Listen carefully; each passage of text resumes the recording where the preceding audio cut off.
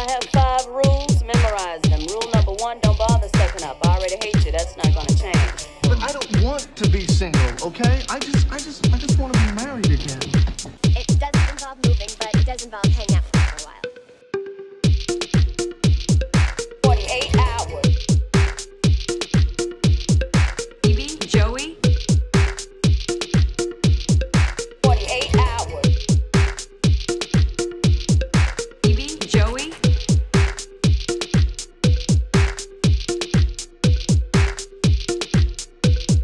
48 hours.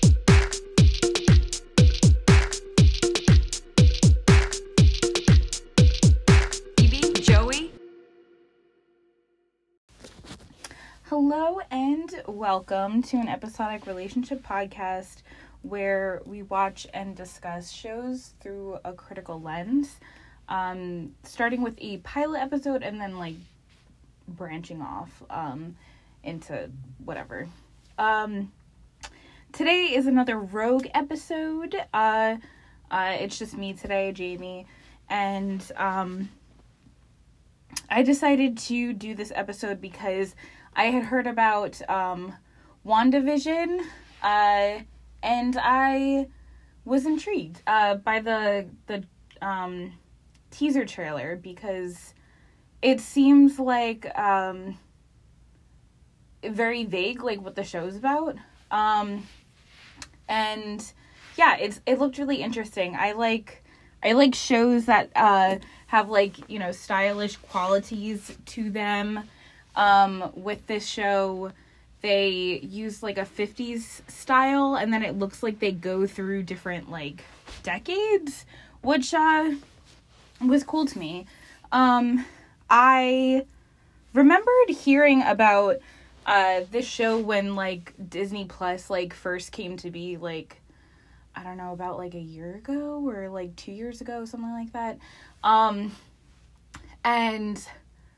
I was like, oh, that's strange that there's gonna be a spin-off show about Scarlet Witch and Vision living together, being married or whatever. And I thought it was interesting because of Elizabeth Olsen's she's a movie darling, she started as a movie darling, and now she's literally a movie star, and she's on a show. I don't know, it caught me off guard.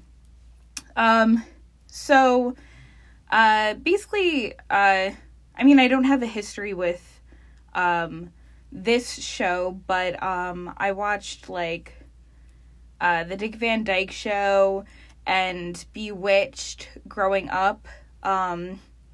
So, or not, reruns on TV Land, shows like this, shows that are actually like that, and which this style for the pilot and the second episode are kind of influenced by, and yeah, so I thought that was cool.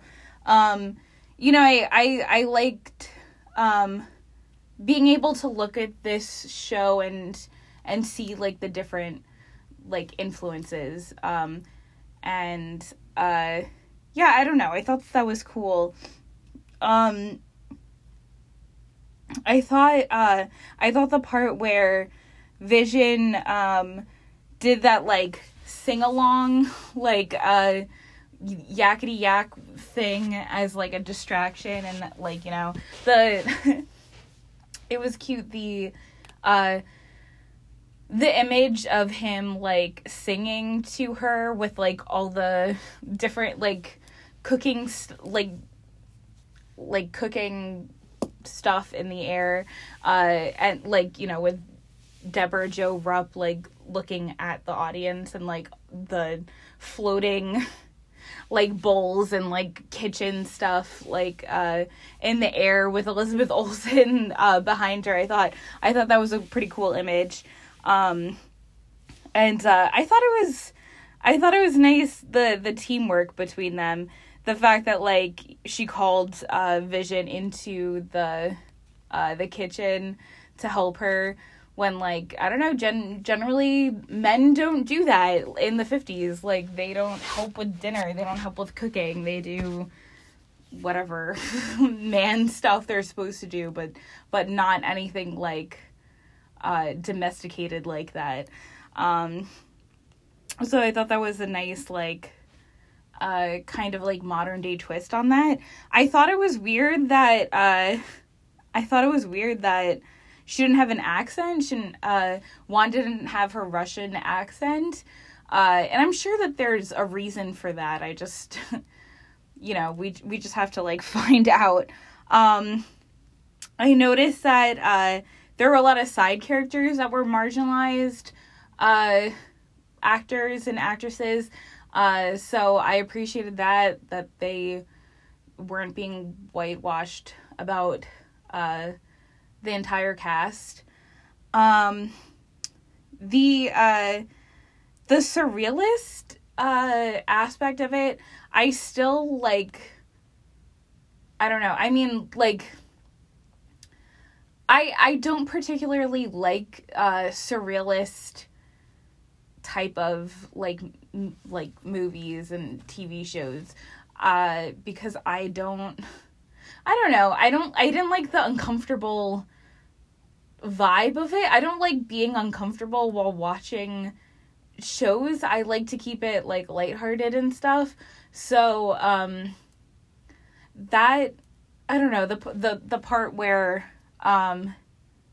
Deborah Jo Rupp keeps saying stop as her husband's choking, that made me really uncomfortable, and I didn't want to I don't know, I just wanted it to stop. Like, I felt like the cut went on for a while. I mean, I'm sure that was on purpose, but yeah. And yeah, I just I don't know. I guess I just saw it as, like, Disney and Marvel just being like, we have a ton of money and we don't know what to do with it, so we're just gonna, like, I don't know, like, try something new. Like, we're just gonna experiment. And that's exactly what they were doing. Like, I don't know. I feel like I'm just, like, sucked into their, like, grubby, they took a hold of us with their grubby little hands, and now they're just like, yeah, you're gonna keep watching until we say that we're okay with telling you what's going on here. Like, the fact that they're not telling us what the deal is, and they're just, like, hinting in, episodes here and there that, like, something's happening to Wanda. It's, like, a part of her, like, psyche, like, I don't know, she's having, like, a dream or something, or, something's going on with her. The fact that they keep hinting at that and not telling us what's happening, I'm just like, this is just, like, them making all these movies and having this whole universe and not, like, just keep going. It's like the ending credit scene all over again. Yeah, I like to know what's going on in my shows. I typically watch things that are structured, I don't know, whatever, like, the old-fashioned type of screenwriting story structure is. Like, I'm used to that. I'm not used to this whole thing. But yeah, I mean, I thought it was interesting. I thought it was cool. I don't know if I'm gonna continue watching it. I might just skip and, like, I might just hold out and look up spoilers on Wikipedia and figure out what's going on, like what I usually do with stuff that I want to know what's happening, but I don't want to have to watch the whole thing to find out. But I don't know, we'll see. Yeah, let me know what you thought of this show so far, and if you watched it. Sorry I didn't give a summary of the first episode. Basically, we have Wanda and Vision, and it looks like they're newlyweds, and they live in like this little suburban town. They just moved in, and they're making friends with their neighbors, but Vision already has a job, and somehow they don't know their neighbors, but Vision has a job already like established. And there was the day, like the present day was like highlighted on their calendar with like a little heart. So Vision noticed that, and Wanda like was saying that it was some sort of like anniversary for them, but they don't know what their anniversary is, and Vision didn't know what the anniversary was for. And for some reason his boss came over to his house and then was being like really rude to him and stuff. And at the end they realize that they don't know who they are, or when their anniversary is, or what their deal is, why they don't have children, why they don't, because societal standards would also in like this 50s fashion of like, if you're living in the suburbs and like you're married, then you would have kids, or you would at least be pregnant or something, or but they don't know, and we don't either, and we're not gonna find out until, hopefully, I mean, at least we won't find out until like the season 1 finale, most likely. I usually expect in a pilot episode to kind of find out what the show is going to be about by the end, but the fact that we know that something is happening, but we don't know what it is, I guess, supposed to be enough for the viewer. Basically, it ends with the couple looking directly at the camera, and then the camera pulling away, revealing that we're watching a movie on a show on a teleprompter. And I thought that, that was pretty cool. Anyway, let me know what you thought of the show, and if you watched the first and second episodes, and what you think is going to happen. And thank you so much for tuning in, and you could find us on Instagram at AER_podcast, or if you type in an episodic relationship, then you should find us as well.